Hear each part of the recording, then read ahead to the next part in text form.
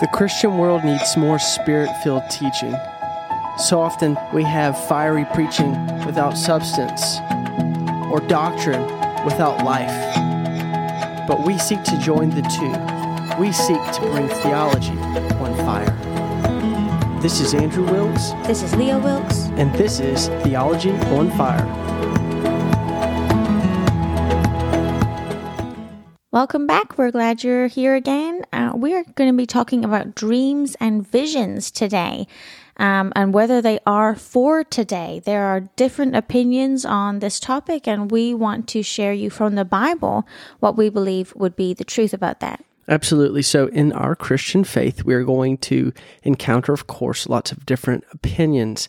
And opinions come to die at the Word of God. It is a double-edged sword, and you and I, we bring a lot of what we call presuppositions.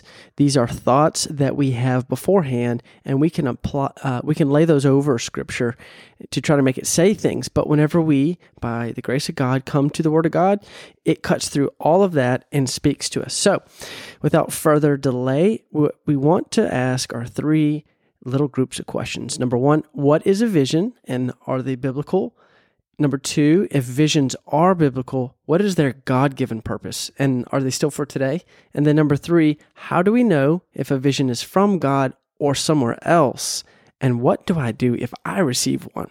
So, Leah, what is a vision and are they biblical? What is a vision? Well, when we're talking about a vision, people can talk about, my vision or my personal goal, my New Year's plan, my hopes for the future. But that is not the vision we're talking about. We're talking about biblical vision. That's right. So this is something not from within. This is not a desire that we're trying to speak into existence, like a name it, claim it crowd might think about. This is something that comes to us from without. It's got an otherness to it. And I like the way Merriam-Webster, the dictionary, actually defines this. I think it's really good. It says, a vision is something seen in a dream, trance, or ecstasy, especially a supernatural appearance that conveys a revelation. That's a pretty good definition even for the Bible. And one thing to note is in the Bible, visions and dreams are very tightly bound together because a lot of the visions actually occurred through dreams or during dreams. And the phrase that we get is dreams of the night. Amen. So the first mention of a vision we get in the Bible is found in Genesis 15, and I'm going to go ahead and read that for you. It says, "After these things, the word of the Lord came to Abram in a vision. Fear not, Abram, I am your shield. Your reward shall be very great. But Abram said, O Lord God, what will you give me? For I continue childless, and the heir of my house is Eliezer of Damascus. And Abram said, Behold, you have given me no offspring, and a member of my household will be heir. And behold, the word of the Lord came to him, This man shall not be your heir, your very own son shall be your heir. And he brought him outside and said, Look toward heaven and number the stars, if you are able to number them. Then he said to him, So shall your offspring be. And he believed the Lord, and he counted it to him as righteousness." Okay, so did you catch that? After these things, Abram had just met Melchizedek, the king of Salem, the high priest of God, and he had also just rejected the spoils of war from the king of Sodom because he said, I'm not going to allow you to say you've made Abram rich. Also, this was just after a huge battle where Abram and his trained servants went and actually captured Lot back. He took him back from the enemy that he had been stolen with. And he's older at this time, right? The promise still has not occurred to have a child from his own body. And now this is just my thought, but I'm wondering, did Abram have in his mind what would have happened if I had died in battle? That could have been a thought. But either way, we see that God encounters Abram, and what does he say? Fear not. God's bringing comfort to Abram, and he even begins to confirm his plan to Abram. This plan did not originate in Abram. It was God who called Abram out from the land that he was originally born into to come to Canaan. And again, in that first phrase there, it says, the word of the Lord, the word of God came to Abram. And that proceeds from God himself. And he was communicating with his servant. All right, so another vision we see is in Genesis 46, and it says, so Israel took his journey with all that he had and came to Beersheba and offered sacrifices to the God of his father Isaac. And God spoke to Israel in visions of the night and said, Jacob, Jacob. And he said, Here I am. Then he said, I am God, the God of your father. Do not be afraid to go down to Egypt, for there I will make you into a great nation. I myself will go down with you to Egypt, and I will also bring you up again, and Joseph's hand shall close your eyes. So once again, in the night, visions of the night, God comes and speaks. The word of the Lord is coming to Jacob. And what does God say to Jacob? He says, do not be afraid to go down to Egypt. Don't be afraid. Now, it seems that Jacob must have had a little bit of hesitation to go to Egypt. Why would this be? Maybe it's because of his age, but also just in the context here, don't forget that his grandfather, Abraham, went down to Egypt and got into a lot of trouble going into Egypt in a famine. And also don't forget that it was his father, Isaac, who was told by God, do not go down to Egypt during a famine. Now Jacob himself, Israel, he's in a famine and he's being told by God, don't fear, go there, I am with you. And so God is promising that he himself is going to be there. He's giving comfort.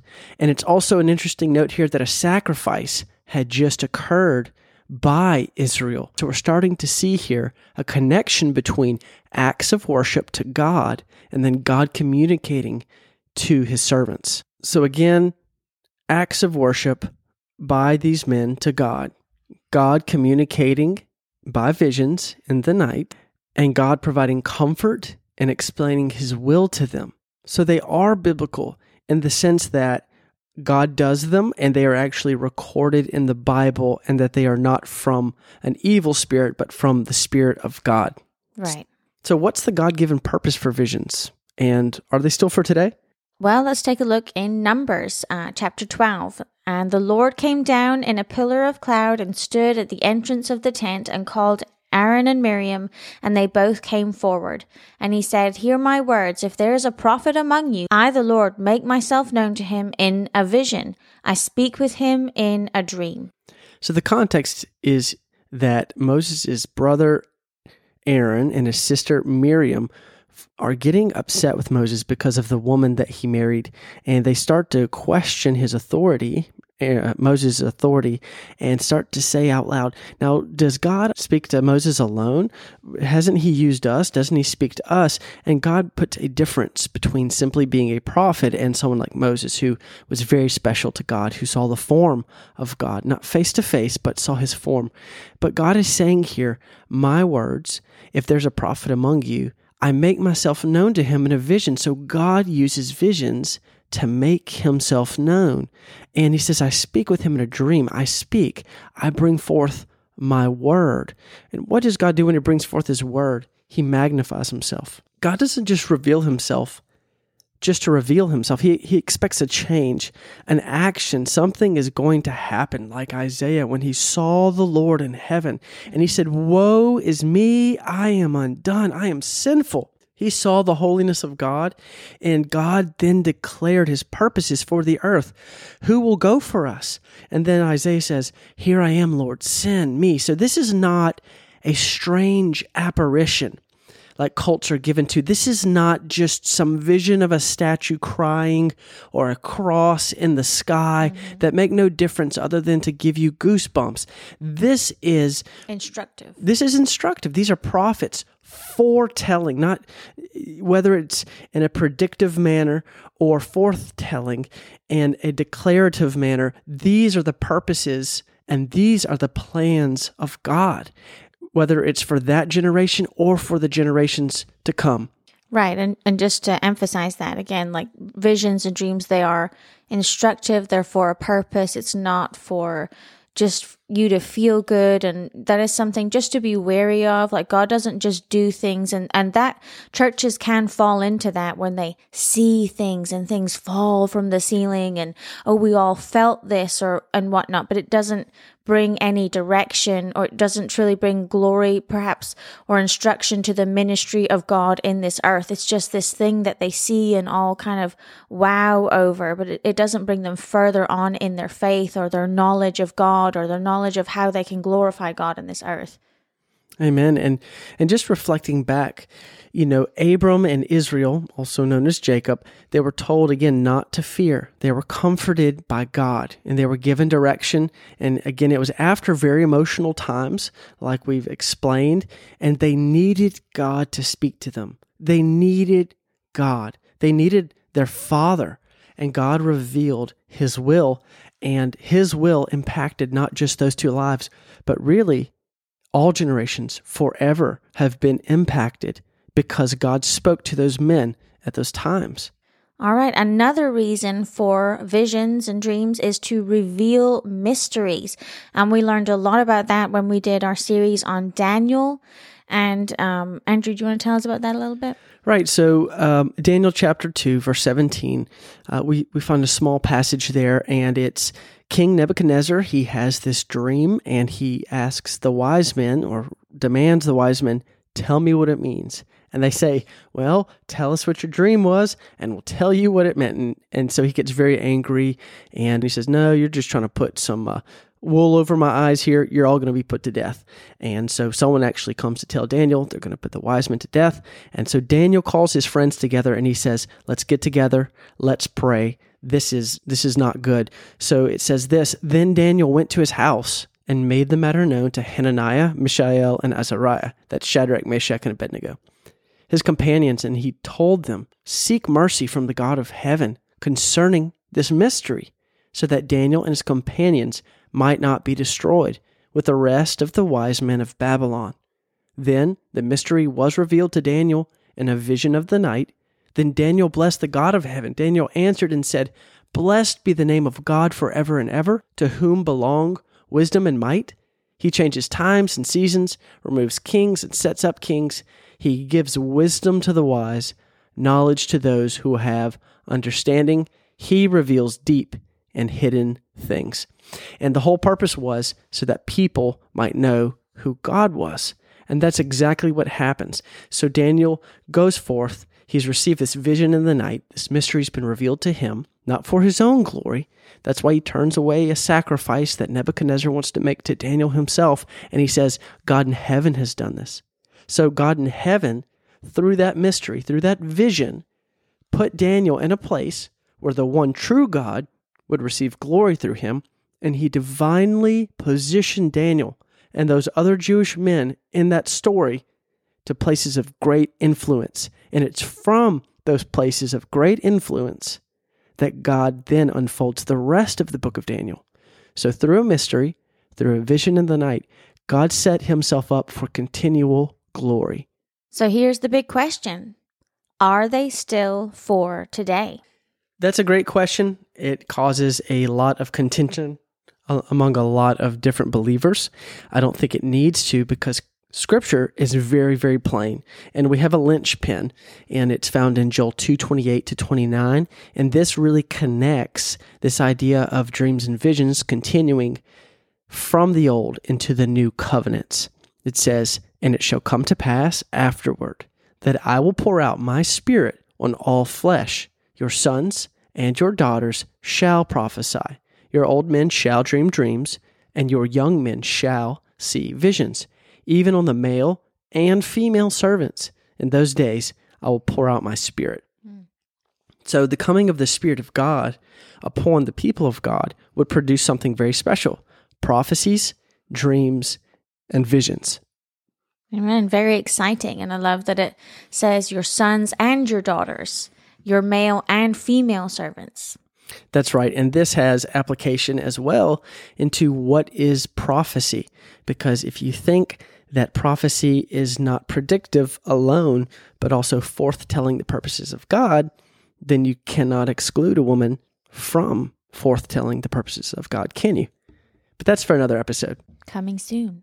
Edgy. So we see that this was supposed to happen. This was a predictive This was a predictive prophecy. Of course it was, right? It's a prophecy, something to come in the future. But it was fulfilled in Acts 2:15 to 18 on the day of Pentecost. For these people are not drunk as you suppose, since it is only the 3rd hour of the day. But this is what was uttered through the prophet Joel. And in the last days it shall be, God declares, that I will pour out my spirit on all flesh, and your sons and daughters shall prophesy, your young men shall see visions, your old men dream dreams.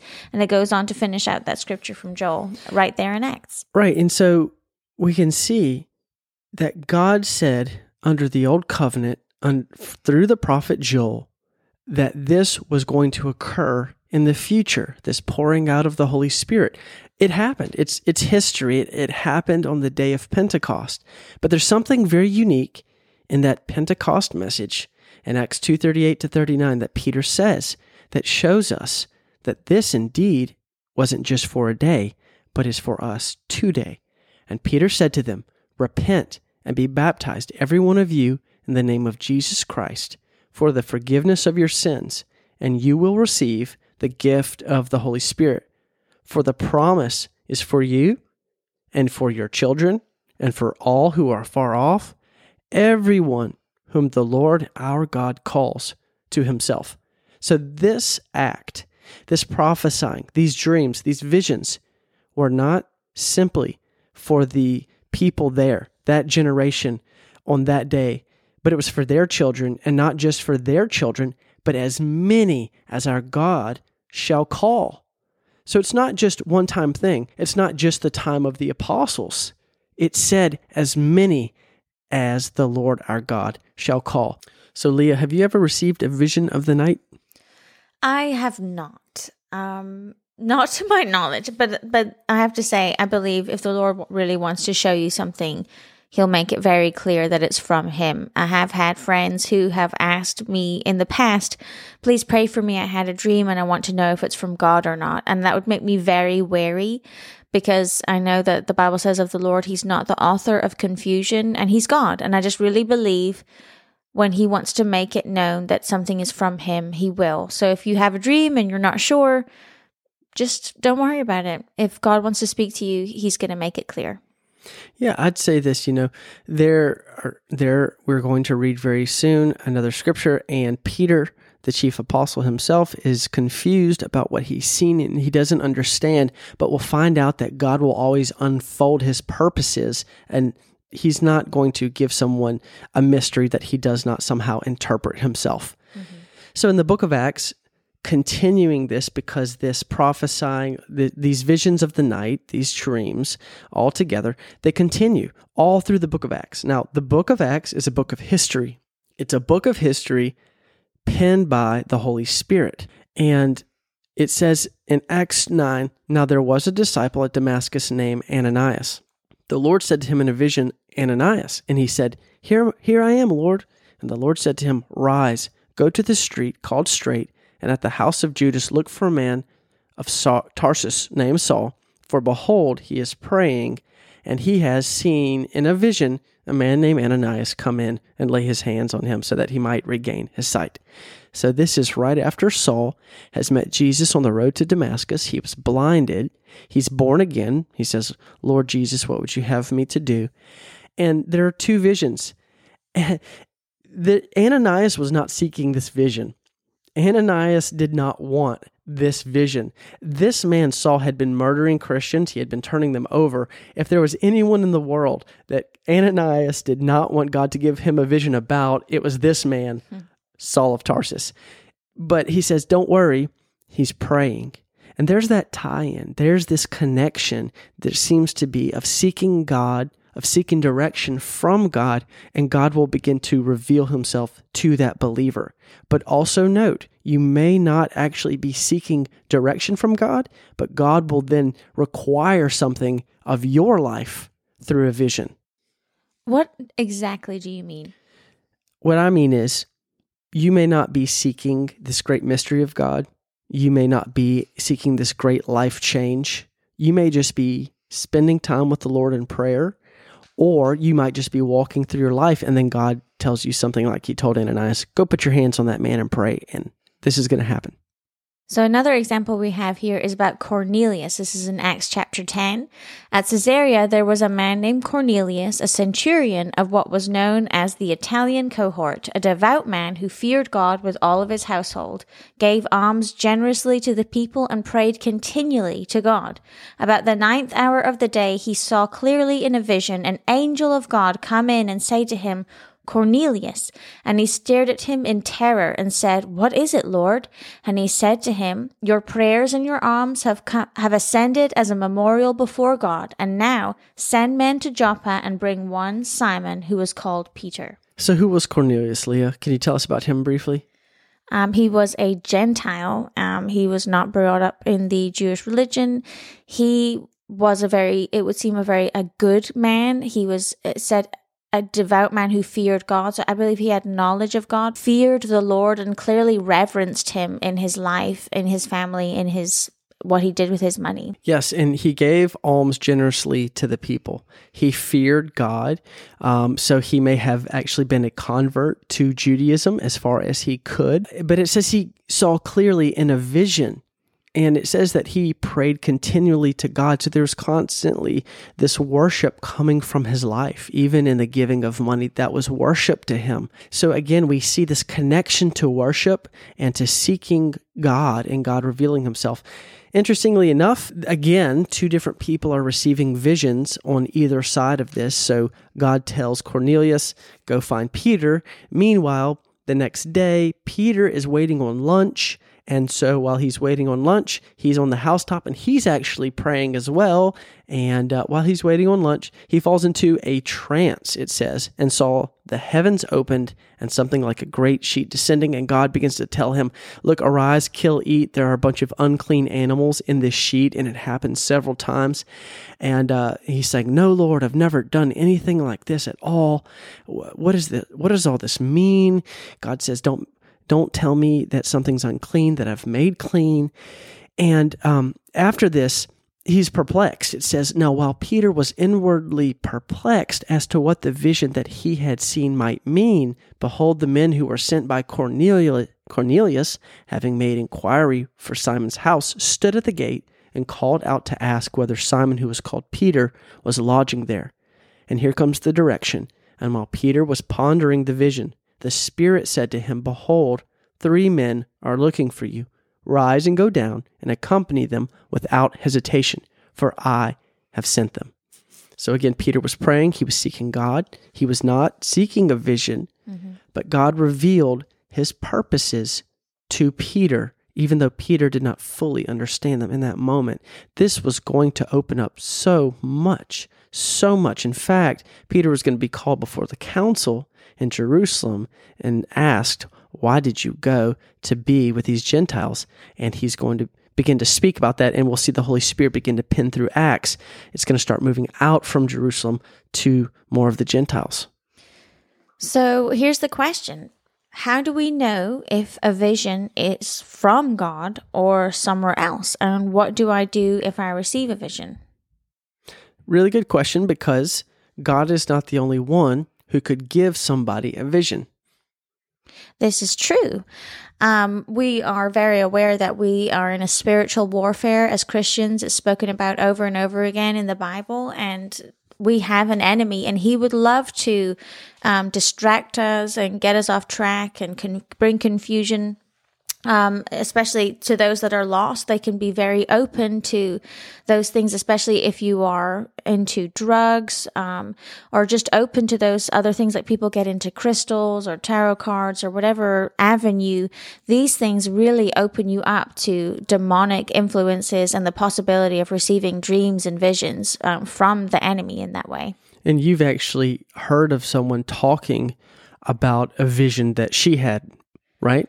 Yes, there was somebody on YouTube one time I was watching. I'd seen a couple of her videos, and I just started watching this one. It was really interesting, but basically she would have been into like crystals and some weird stuff, so I just started listening to this out of curiosity, and basically she said she had this experience where all of this information about the next year of her life was, and I quote, downloaded into her. She felt like all of this stuff that she was supposed to do, and a place that she was supposed to move to, and decisions she was supposed to do regarding a relationship in her life, all of these decisions basically were made for her, and this information was downloaded into her. And I was very wary. I just knew instantly, oh my goodness, she's completely open to the devil, and he has found an avenue to direct her life. And someone might argue, well, how do you know that wasn't God? Well, she's got crystals all around. She has no relationship with Christ, and we're going to find out some test criteria. How do I know if this vision is from God?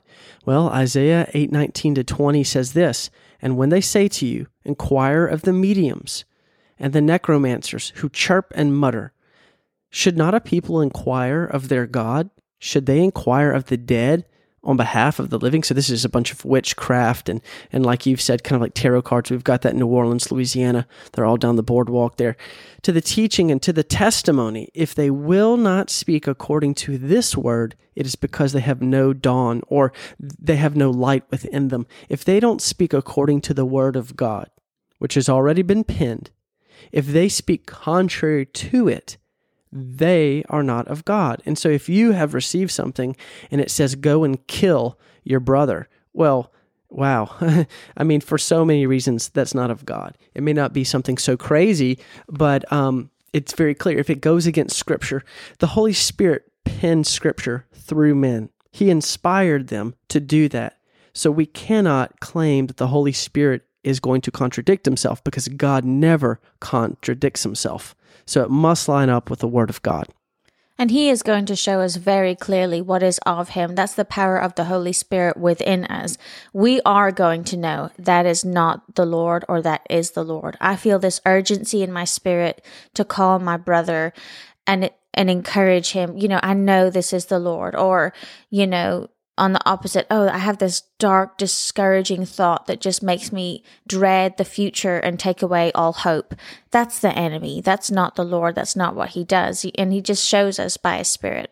And the enemy could even attack you in your sleep or in your dreams, in the sense of giving you this crazy dream. I've heard of people in the mission field. They're in India or maybe in other places, and they are preaching the gospel actively. They're seeking to build up the body of Christ, the church in that area. And they're having these very vivid, strange dreams with just filled with fear or demonic overtone. And you know clearly that there's a spiritual battle going on. One of these people, they were ready to quit. They were ready to get off the mission field in that moment and go home, because Satan is just I won't want to say tormenting, but putting in their mind continually in dreams and such that their family is going to be killed. But what's happening is the enemy is coming against their lives. And at that point, we just have to withstand Satan in the name of Jesus Christ. But that's very clear who it came from. And in that moment, we are simply not to be ruled or owned by that fear, because we are in a warfare, but we are victorious because Christ has already purchased that victory on the cross. That's right, and he's given us all the armor to wear in the middle of that battlefield, that sword of the Spirit, breastplate of righteousness, helmet of salvation. It's all there, and we can wear it in faith. That's right, and another way to know whether it was from God, Deuteronomy 18:21-22 says, "And if you say in your heart, how may we know the word that the Lord has not spoken? When a prophet speaks in the name of the Lord, if the word does not come to pass or come true, that is a word that the Lord has not spoken. The prophet has spoken it presumptuously. You need not be afraid of him." Now, this is speaking specifically of prophecy, but we can see that if the Holy Spirit has spoken something into your life or my life, he will bring it to pass because he is God. So to conclude, do you believe that visions are for today? Do you? Are you open to them?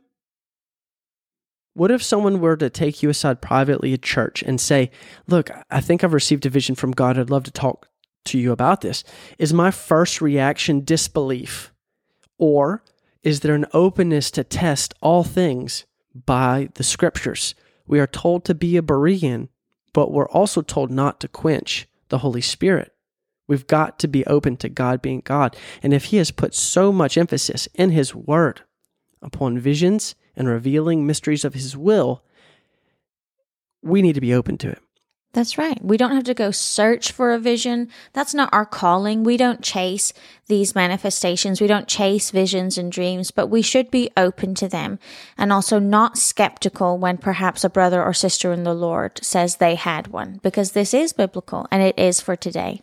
And if you really do have a question with that brother or sister in that moment and something within your heart's like, I'm not so sure, then simply encourage them that if it's the Lord, it will come to pass, and to sit and to wait and watch what God may do. Amen. Well, Father, we just thank you, God, for your word. We thank you for the Holy Spirit. We thank you that He is untamed, Lord. He can do whatever He wants and speak to us in any way He wants, God. We just thank you for your word and for your truth, and that we can be guided in every avenue and area of life by your word, line upon line, precept upon precept. Thank you, God, we are safe and sheltered in you. God, I pray you just bless our listeners today as they go, and I pray you would, Lord, guide their lives and speak to them when you need to, through dreams and through visions, or just by your Spirit as they go about their daily lives, worshiping you and following you, Father. Bless them and keep them. Let your face shine upon them. Amen. Amen. Thank you for joining us at Theology on Fire. Please subscribe so you won't miss new episodes. All of our information and contact details can be found at theologyonfire.org.